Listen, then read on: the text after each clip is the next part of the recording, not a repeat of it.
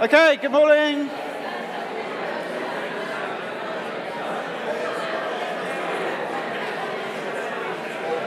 Morning, everyone. Okay, bring your conversations to a close.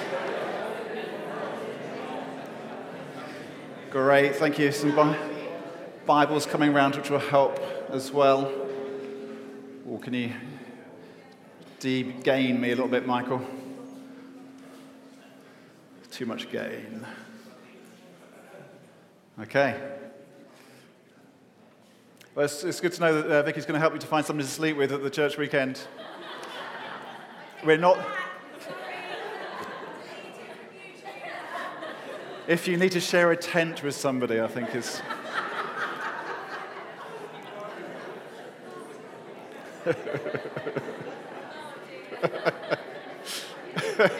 We're not that kind of church, Vicky.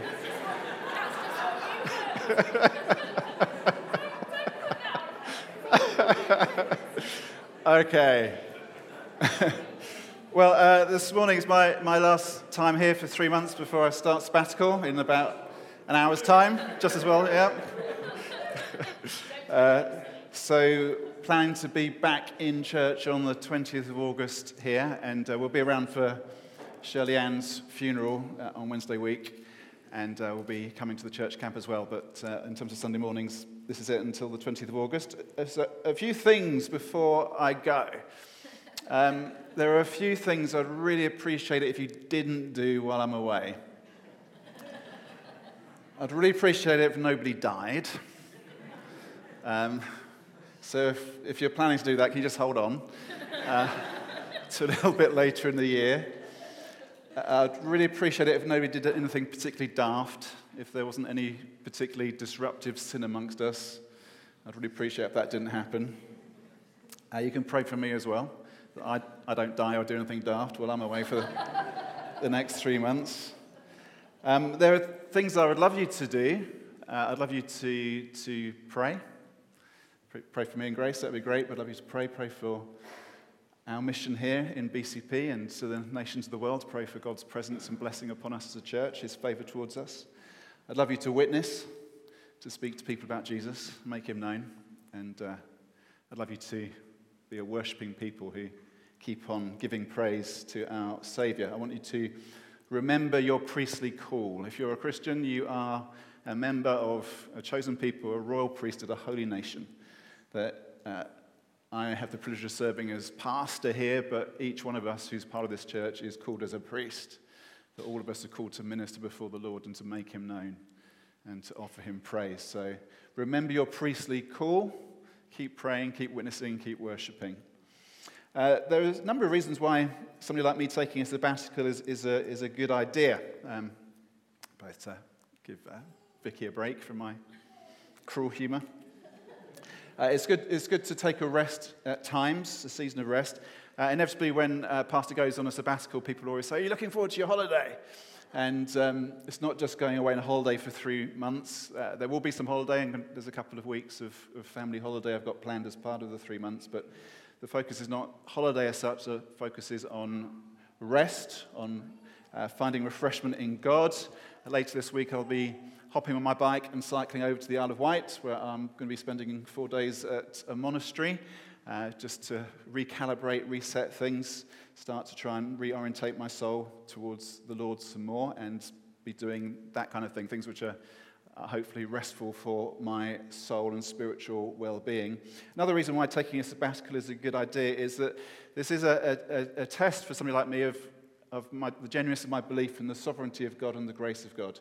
I said last Sunday that I was feeling anxious about going away, and that wasn't a joke. That was genuine. When you're used to carrying responsibility for something, it can be a challenge to lay it down, and that's actually a good test, I think, for pastors to walk away for a little while and say, I'm really testing my faith, not testing the Lord, testing myself, that I trust in the Lord, that He is sovereign, that Jesus is much more competent in leading His church than I am, and the team here is great, and we're a priesthood, and so everything will be fine if I'm not around for a few weeks. That's a good thing to do, I think. Of course, the whole principle of Sabbath is that kind of test of faith.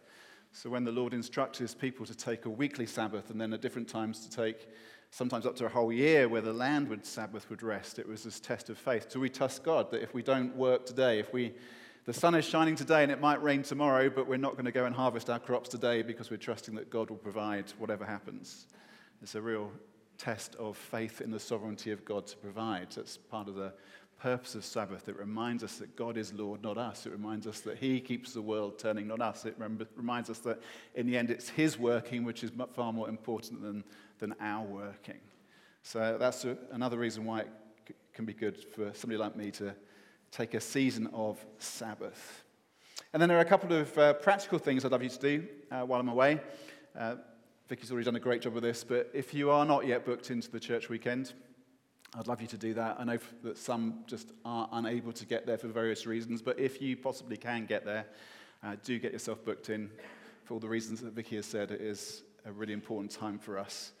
And then one other practical thing we're going to start again next week is that it's been a long time since we have taken up offerings on a Sunday morning. We stopped that during COVID, when there was all the worry about passing germs on baskets, a worry which was completely ill-founded anyway in terms of how the virus spreads, but nonetheless, we stopped passing baskets around and we never got back into it, and part of that was just we stopped doing it, and part of it is we don't want those who are new amongst us to feel that we're asking them for money, and if you are new amongst us, we're not asking you for your money.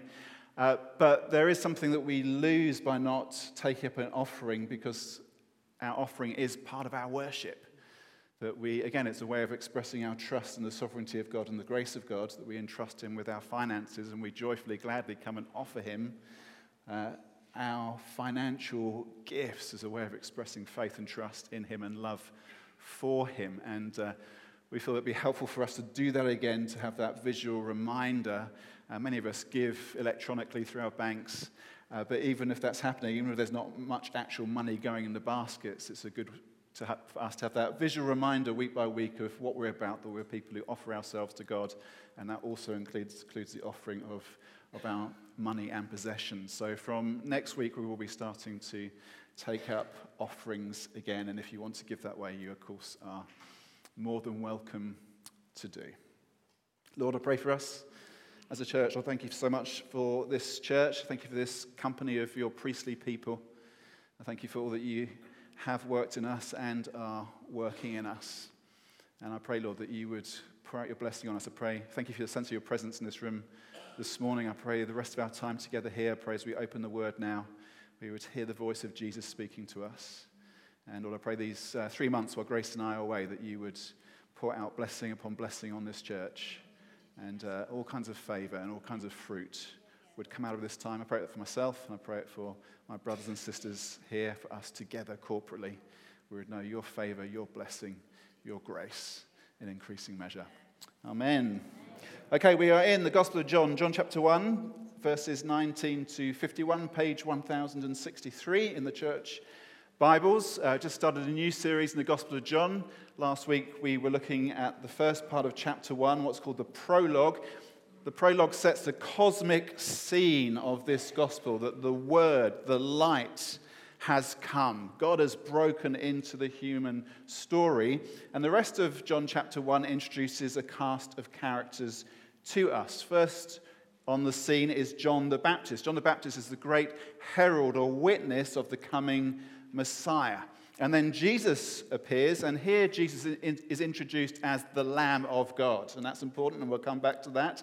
And then Jesus' first disciples are introduced, and 4 of them are named. We're introduced to Simon Peter, to Andrew, to Philip, and Nathanael. There's also an unnamed disciple who's in the story, who we think is John, after whom the gospel comes. And so the story, where the gospel begins, goes from the inconceivably vast, in the beginning was the Word, the one who created all things, the one who stands behind the initial singularity, behind the Big Bang, behind it all, Jesus. He is there, the creator, starts that vast cosmic scale. And then in this story, it comes right down to the intimacy of an individual man's heart. Because where this part of the story ends is with Jesus talking to Nathanael and penetrating deep into Nathanael's heart. There's this amazing gulf that is crossed by the bridge who is Jesus, from the cosmic right down into the individual heart. That's what Jesus does. Jesus comes from the immeasurably vast down to the intimately personal in how he connects with you and with me. And this section, we haven't got time to read all of it and do it all justice, but this part of the story begins with a personal question. Religious leaders come to John the Baptist, verse 21, and they say to John, "Who are you? Who are you?" And behind that question, "Who are you?" there are other things that question implies. Who are you? What are you? Who do you represent? What's your authority? And that's a question that all of us need to be able to answer. Vicky Clark, what are you? Carlos, what's your authority? Where do you come from? We need to be able to personally answer these questions ourselves. TP, who do you represent? These are questions that we need to ask ourselves and be able to answer. And the way that John answers this is that John answers who he is in relation to who Jesus is. He defines himself by his relationship with the Messiah, with Christ. And my contention, really what I'm wanting to talk about this morning, is that it's only by us knowing who Jesus is that we can really know who we are. It's by knowing the chosen one that we ourselves can know what it is to be chosen. We can find out who we're truly meant to be. And so the verses I want us to particularly focus on this morning are verses 32 through to 34. Let's read these together. Then John, this is John the Baptist, not John the disciple who writes the gospel. We always have to bear that distinction in mind. John the Baptist gave this testimony. "I saw the Spirit come down from heaven as a dove and remain on him. And I myself did not know him, but the one who sent me to baptize with water told me, 'The man on whom you see the Spirit come down and remain is the one who will baptize with the Holy Spirit. I have seen and I testify that this is God's chosen one.'" This is an amazing moment of encounter between John and Jesus and revelation. Now, John the Baptist is a great man. There hasn't been anyone like him in the national history of Israel for a long time. He's like one of the prophets of old who has reappeared out of the wilderness. He lives in the desert. He appears to be, in some ways, an eccentric hermit. He's dressed in camel hair. He's eating locusts and honey. But there's a power and an authority about him which draws the crowds. And so crowds go out into the wilderness place to see John, and they go to him to be baptized. What is happening is that there's something about John which makes the crowds identify a need in themselves. There's something about what he has that makes them see what they are missing. And so they go to John to be baptized. And there are some of them who are very obviously in need of God's grace. We're told that the tax collectors went. In Luke's account, it says, even the tax collectors went to John. Even the tax collectors. The tax collectors were the most despised group in society, collaborating with the Roman occupation, defrauding their own people, hated by everyone. Even the tax collectors went to John. And the soldiers, those who upheld the oppressive power. But John draws a much bigger crowd than those who obviously need the grace of God. The tax collectors and the soldiers clearly needed God's grace, but the crowd is much bigger than just those particular groups. And these are God's people, these are Jewish people, but they know that they need more. And so they come to be baptized by John. And, is it gone? I'm back. And that baptism is a sign of fresh commitment to the plans and purposes of God, and it's a sign of cleansing, of being washed. Some of the same things which happen when we baptize people, commitment and cleansing. But John's ministry isn't about John, and John claims nothing for himself. We're told in the prologue, in verse 7 of chapter 1, that John came only as a witness to the light. John's ministry isn't about John. John's ministry is about the chosen one. And one of the interesting things about this is that John and Jesus knew each other, and they knew each other from even before they were born. Now, in the Gospel of John, we're not told about this, but Luke in his Gospel does tell us about this. Luke chapter 1, it says this: "At that time Mary got ready," after Mary had been told that she would conceive from God. "At that time Mary got ready and hurried to a town in the hill country of Judea, where she entered Zechariah's home and greeted Elizabeth. When Elizabeth heard Mary's greeting, the baby leapt in her womb, and Elizabeth was filled with the Holy Spirit. In a loud voice she exclaimed, 'Blessed are you among women, and blessed is the child you will bear. But why am I so favored that the mother of my Lord should come to me? As soon as the sound of your greeting reached my ears, the baby in my womb leapt for joy. Blessed is the one who has believed that the Lord would fulfill his promises to her.'" Now we're told earlier in the Gospel of Luke that Elizabeth and Mary were relatives. That's why Mary goes to see her. And so there's a profound connection between the two children they're going to bear. Elizabeth carrying John the Baptist, Mary carrying Jesus. And John leaps in the womb at the presence of Jesus as Mary comes into Elizabeth's house. It's an incredibly poignant and beautiful image. You've got the life of John recognizing the one who is life. And the amazing thing about this is that at this time, Elizabeth was around 6 months pregnant with John. So John in his mother's womb as a 6-month-old baby in the womb. Jesus was only about 10 days old when Mary came to Elizabeth. And the mystery of the incarnation is so unfathomably great. Imagine Jesus as a 10-day-old embryo in Mary's womb. And yet, John, by the Spirit, as a 6-month-old baby in his mother's womb, recognizes the Lord, the Messiah, the chosen one, in Mary's womb, and leaps for joy. And something the Bible doesn't tell us, but we can wonder about, speculation about these things is always dangerous, but did John and Jesus know each other as they grew up?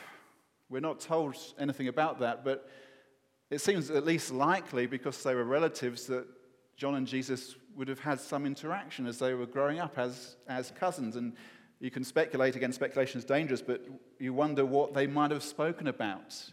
If John, as a 6-month-old baby in his mother's womb, leapt with joy when Jesus came into the room as a 10-day-old embryo, what kind of conversations did John and Jesus have as boys and teenagers and young men as they were growing up? We're not told. We speculate. But when we get to John 1, verse 33, John says, "I myself did not know him." I did not know him.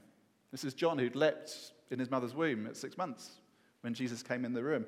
I did not know him. Now, what John must mean is that I did not know he was the Messiah, that somehow the divinity of Jesus was veiled, even to John, somehow up until this point. In John 1, verse 10, it says that the world was made through him, the world did not recognize him, and somehow even John didn't fully recognize Jesus until he saw the Spirit descend like a dove upon Jesus. And it's at that moment that John sees fully who Jesus is. And we should see the connection between those two stories. When Mary visits Elizabeth, we're told that Elizabeth is filled with the Holy Spirit, and John leaps with joy in her womb. And now, all these years later, the Spirit descends upon Jesus, and John sees who Jesus really is. It's the presence and activity of the Holy Spirit who reveals who Jesus really is. Jesus is God's chosen one, and he is the one by whom the Holy Spirit will be poured out. John comes to baptize in water, Jesus comes to baptize in the Holy Spirit. And as we work through the Gospel of John over the next few months, we're going to see how important this theme is, this theme of Jesus being the one who comes to pour out the Holy Spirit on his people. And here at Jesus' baptism, we get this picture of God the Trinity. John has been sent by the Father to proclaim the Savior who's going to come, to witness to the Son. And now the Son is identified by the Holy Spirit descending upon him. And at this moment, on the banks of the River Jordan, a bridge is being constructed between heaven and earth. Heaven is opened, a dove descends, and the Son of God is identified. God is getting to work on earth. People are coming to John to get baptized, but God is about something much greater than that. Something much bigger than that is being set in motion. And as well as seeing the huge significance of the Holy Spirit opening people's eyes to see Jesus, we also shouldn't miss the geographical details in this story. In verse 28, it says that John was baptizing on the Jordan, a place called Bethany. It's very specific. There's a particular place, we're told, where John was baptizing, where Jesus went, and where John suddenly saw who Jesus was. The God of the cosmos breaks into specific lives in specific places. Heaven really does touch earth. And it's that which we hope for, long for, pray for, delight in when we see it happening. That on that day, Bethany by the Jordan, Spirit of God descends upon the chosen of God, upon Jesus. John's eyes are open to see who Jesus really is. God of the cosmos is building a bridge between heaven and earth. That's what we're looking for in our day as well. That's what we're looking for, not just in Bethany on the Jordan 2,000 years ago. That's what we're looking for in BCP on the English Channel in 2023. We're looking for heaven to come down to earth and for men and women's eyes to be opened as the Spirit goes to work and suddenly they see Jesus, the chosen one, for who he is. That's what we're looking for. And this heaven and earth connection is made explicit by Jesus at the end of this part of the story. In verse 51, Jesus is talking to Nathanael and he says, "Very truly I tell you, you will see heaven open and the angels of God ascending and descending on the Son of Man." Now Jesus is talking to Nathanael, but actually the you there is plural. We always have this problem with translating other languages into English where we just have you. I don't know whether it's singular or plural in English, except by context. In the Greek, this is you. Jesus is talking to Nathanael, but he's talking to the others who are there, and by implication, he's talking to us. I tell you, you will see heaven open. You will. And the angels of God ascending and descending on the Son of Man. And the story that Jesus is referencing here is the story of Jacob, told in Genesis 28. Jacob, who's the son of Isaac, who's the son of Abraham, runs from home because of a conflict with his brother Esau. He falls asleep and sees a vision, and he receives a promise from God. And this is what it says. He had a dream in which he saw a stairway resting on the earth, with its top reaching to heaven. And the angels of God were ascending and descending on it. There above it stood the Lord, and he said, "I am the Lord, the God of your father Abraham and the God of Isaac. I will give you and your descendants the land on which you are lying. Your descendants will be like the dust of the earth, and you will spread out to the west and to the east and to the north and to the south. All peoples on earth will be blessed through you and your offspring." And at this moment, Jesus declares to those first disciples that Jacob's vision and promise are now being fulfilled.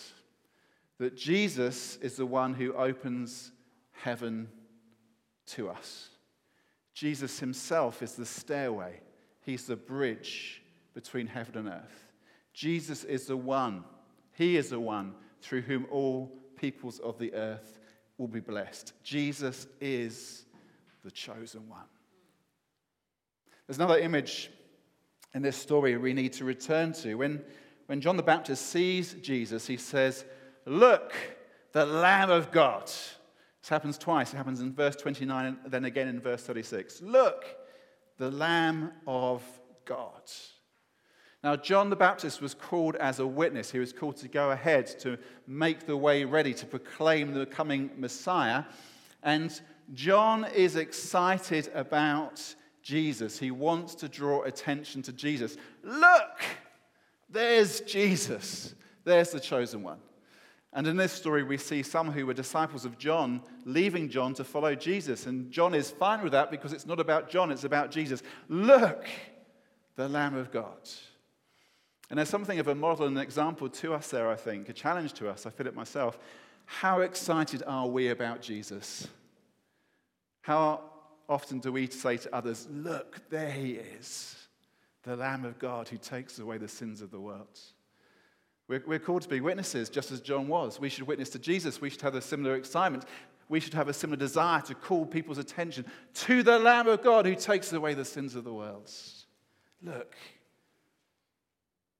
And the imagery here is really important. What we see in this story is that the Spirit descends upon Jesus in the form of a dove, and John describes Jesus as the Lamb of God. And that signifies some important things. One thing it signifies, first of all, is gentleness. Gentleness. Elsewhere in Scripture, Jesus is described as a lion. We sang our first song this morning, or second song this morning, he is the Lion of Judah. And that's the way that Jesus is described. Jesus is described as king, as a mighty warrior. Strong, powerful images. And the Spirit of God is described in different ways in Scripture as well. The Spirit is described in some places as fire.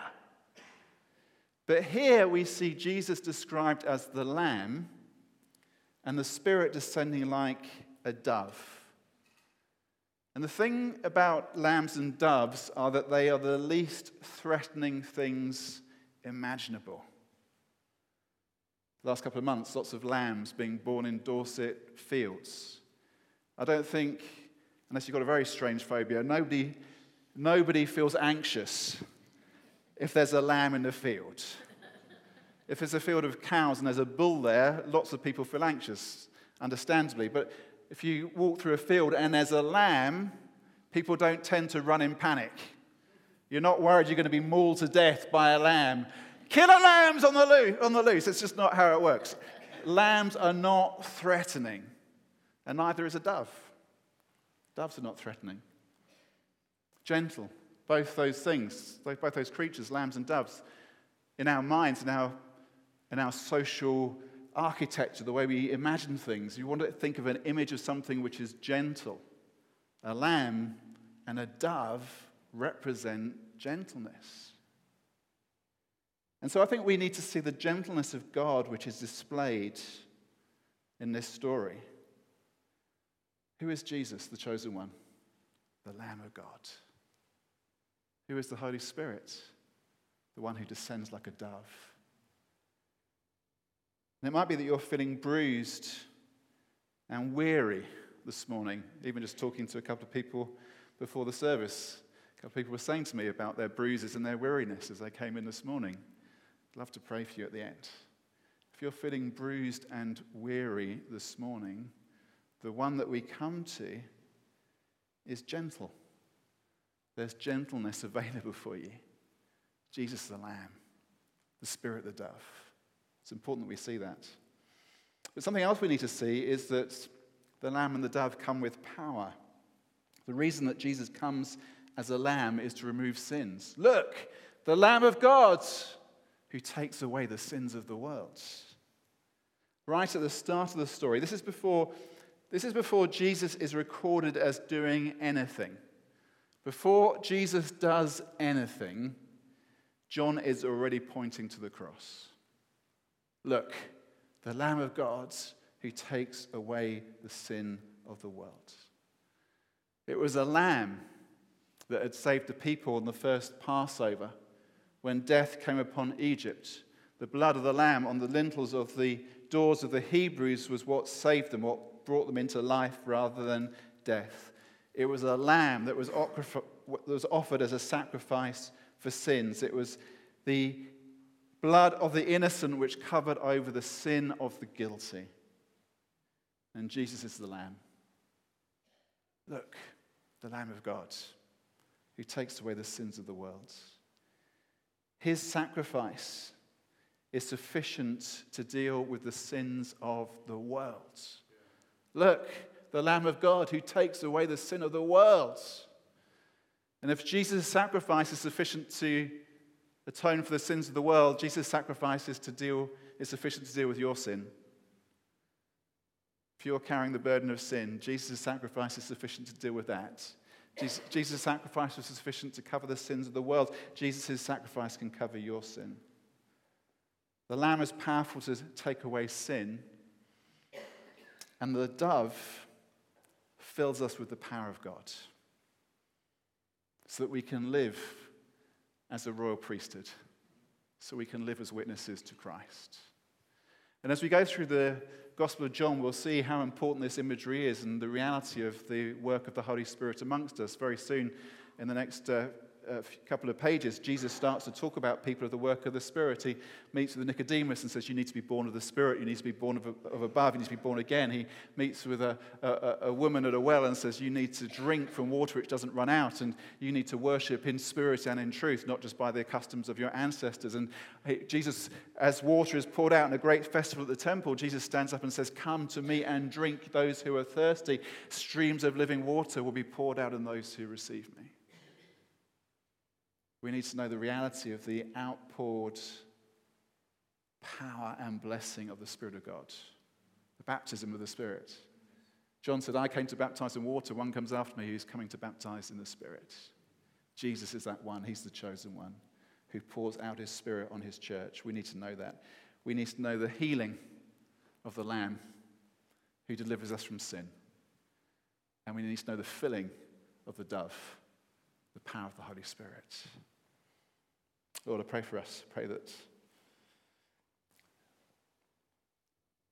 Jesus, anybody this morning who needs to know deliverance from sin would know you, the Lamb who takes away the sin of the world, healing them, delivering them. And Spirit of God, I pray that you would come and descend on us afresh and fill us. Empower us, Lord. I'm not quite ready yet, lads. You can stay there for 5 minutes, it's fine.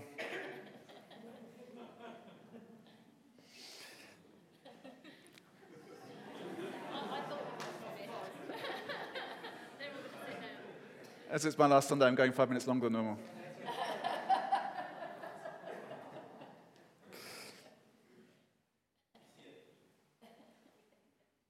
Yeah, let's not lose the moment. Spirit of God, move on us, fill us. This is a story about God breaking into normal life. Now, one of the remarkable things about this whole story is that we haven't yet heard anything from Jesus. Jesus spoke all things into creation at the beginning, but we don't hear the mouth of Jesus, the man, opened until we get to verse 38.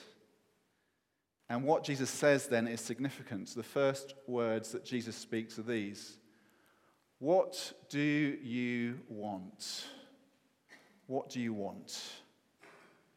And we need to hear the tone of that question, because this is a question which can be asked either as a rejection or as an invitation. You know, this is a rejection question. What do you want? What do you want? That's a rejection question. That's not how Jesus is asking this question, though. Jesus is asking an invitation question. Andrew and John, what do you want? What are you seeking for? What are you looking for? First words that Jesus is recorded as speaking. What is it you want? What is it you most need? What is it in your life you're most desperate for, searching for, seeking for, wanting for? And the answer Andrew and John give is equally interesting. Their response is, teacher, where are you staying? And what that answer implies is that they wanted to be where Jesus was. They wanted to abide with Jesus. And again, as we go through John, we'll see this is an important word, abide. Jesus talks about this, John 15. You need to abide in the vine. There's a living in God that we're called to know, experience, and enjoy. Andrew and John, what do you want? Jesus, we want to be where you are. We want to abide with you. We should want to be where Jesus is. And then verse 41, it says, the first thing Andrew did was to find his brother Simon and tell him, we have found the Messiah, that is the Christ. And he brought him to Jesus. Now, for me, again, this is a challenging illustration, the first thing Andrew did was find his brother and take him to Jesus. We need to get better at inviting our brothers to meet with Jesus. And part of that is we need to get better at inviting our friends and family to be here on a Sunday. Each Sunday we proclaim Jesus. If you want your friends and family to meet Jesus, bring them to the place where Jesus is talked about. I feel the challenge of that myself a few years ago. Not a lot, but fairly regularly I was bringing friends to church. It hasn't happened so much in recent years. I feel the challenge of it myself. Those of us who are called as priests, as witnesses, we should feel the challenge of this. The first thing that Andrew did was find his brother and bring him to Jesus. Where this part of the story begins is with the question the leaders have for John. Who are you? That's a question that we all need to be able to answer. It's by knowing who Jesus is that we can know who we are. The way that we really find ourselves is by coming to the one, the chosen one. He is the bridge between heaven and our hearts. Look, the Lamb of God, who takes away the sins of the world. You can come up now. Let's stand and let's pray.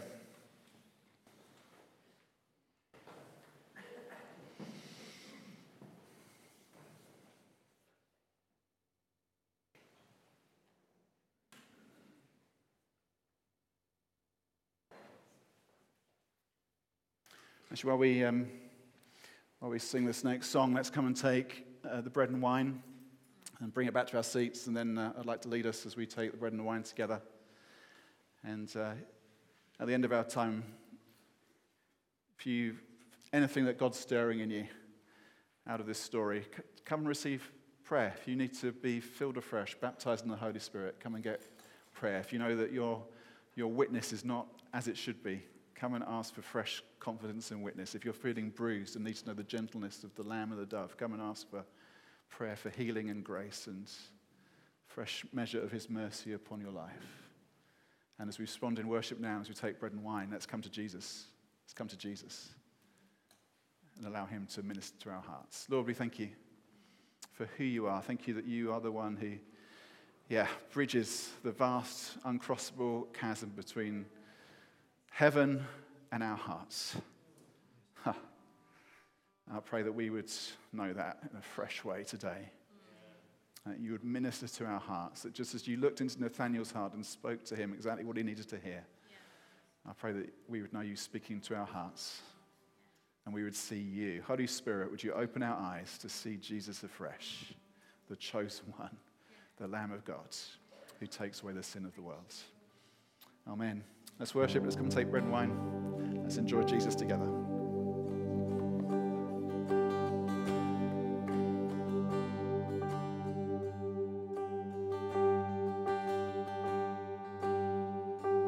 Come, Lord Jesus, in your glory. Come and fill this place. Come and have your way among us as we seek your face. When we lay our cares before you, may our striving cease as we worship and adore you.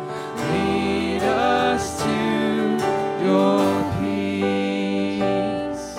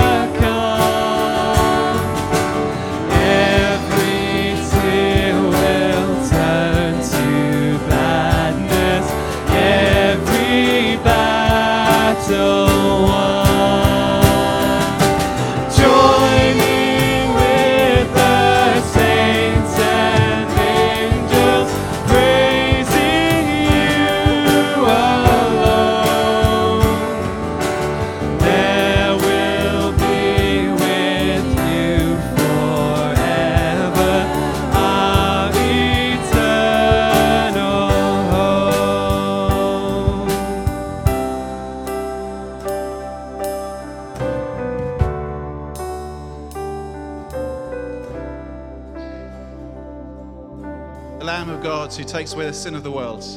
Right from the beginning, before Jesus had done anything in his ministry, it's all pointing towards the cross.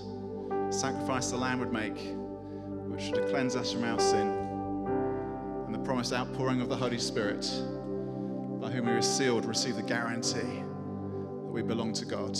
And so Jesus, at the end of the story, which of course is just the beginning of the greater story, with his disciples, ate and drank, and said, "Do this in remembrance of me." And so we do this in remembrance of Christ. We